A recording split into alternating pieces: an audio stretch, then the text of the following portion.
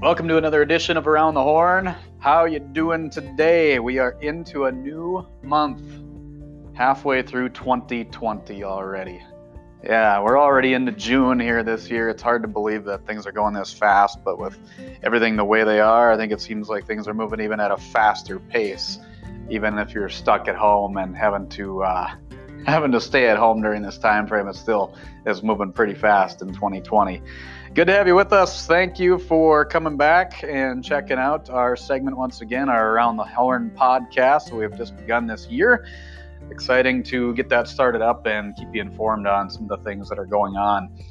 Today, the two main focuses that I wanted to throw out there is in regards to the pandemic that made some effects on a couple of things with the CARES Act that you saw a couple of months ago that came out.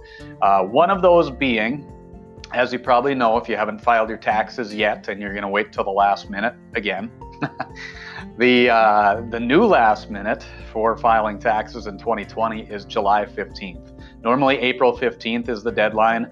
That got pushed back a few months because of the pandemic going on. So you do have until July 15th to do your filing for 2019, for your 2019 tax year.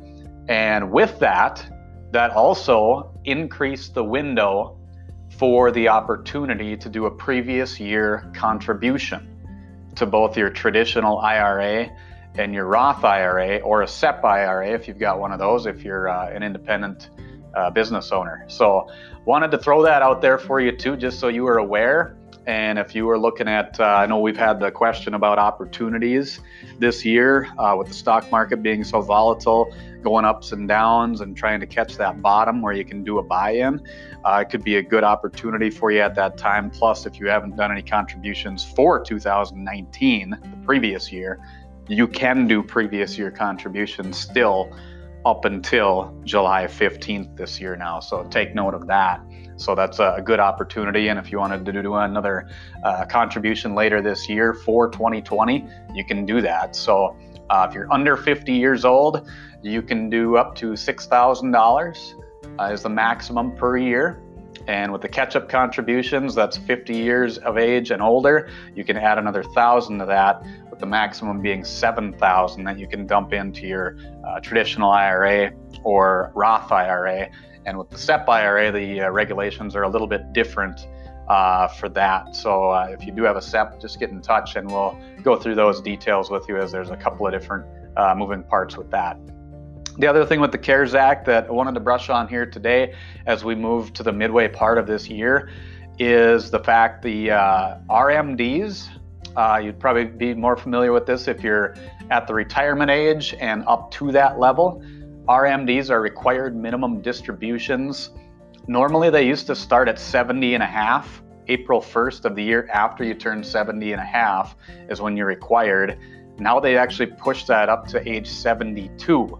So if you turn 70 and a half in the last year, or you are this year, your first RMD will be required April 1st of the year after you turn age 72.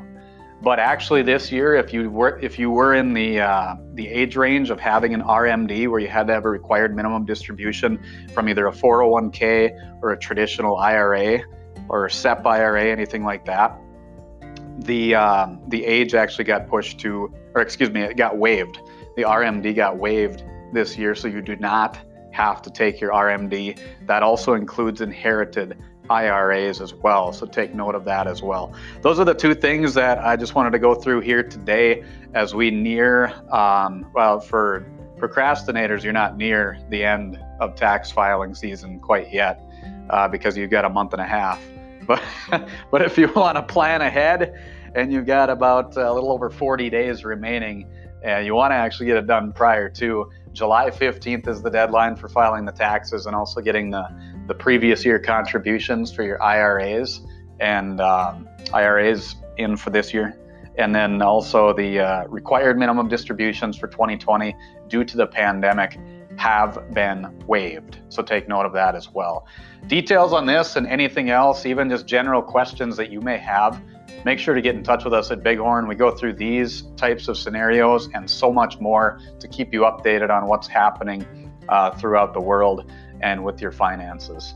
218-444-8894 is our office number. Give us a call to set up an appointment anytime. We're happy to bring you in on a video chat or whatever the case might be to keep you informed on what's going on with your financial future.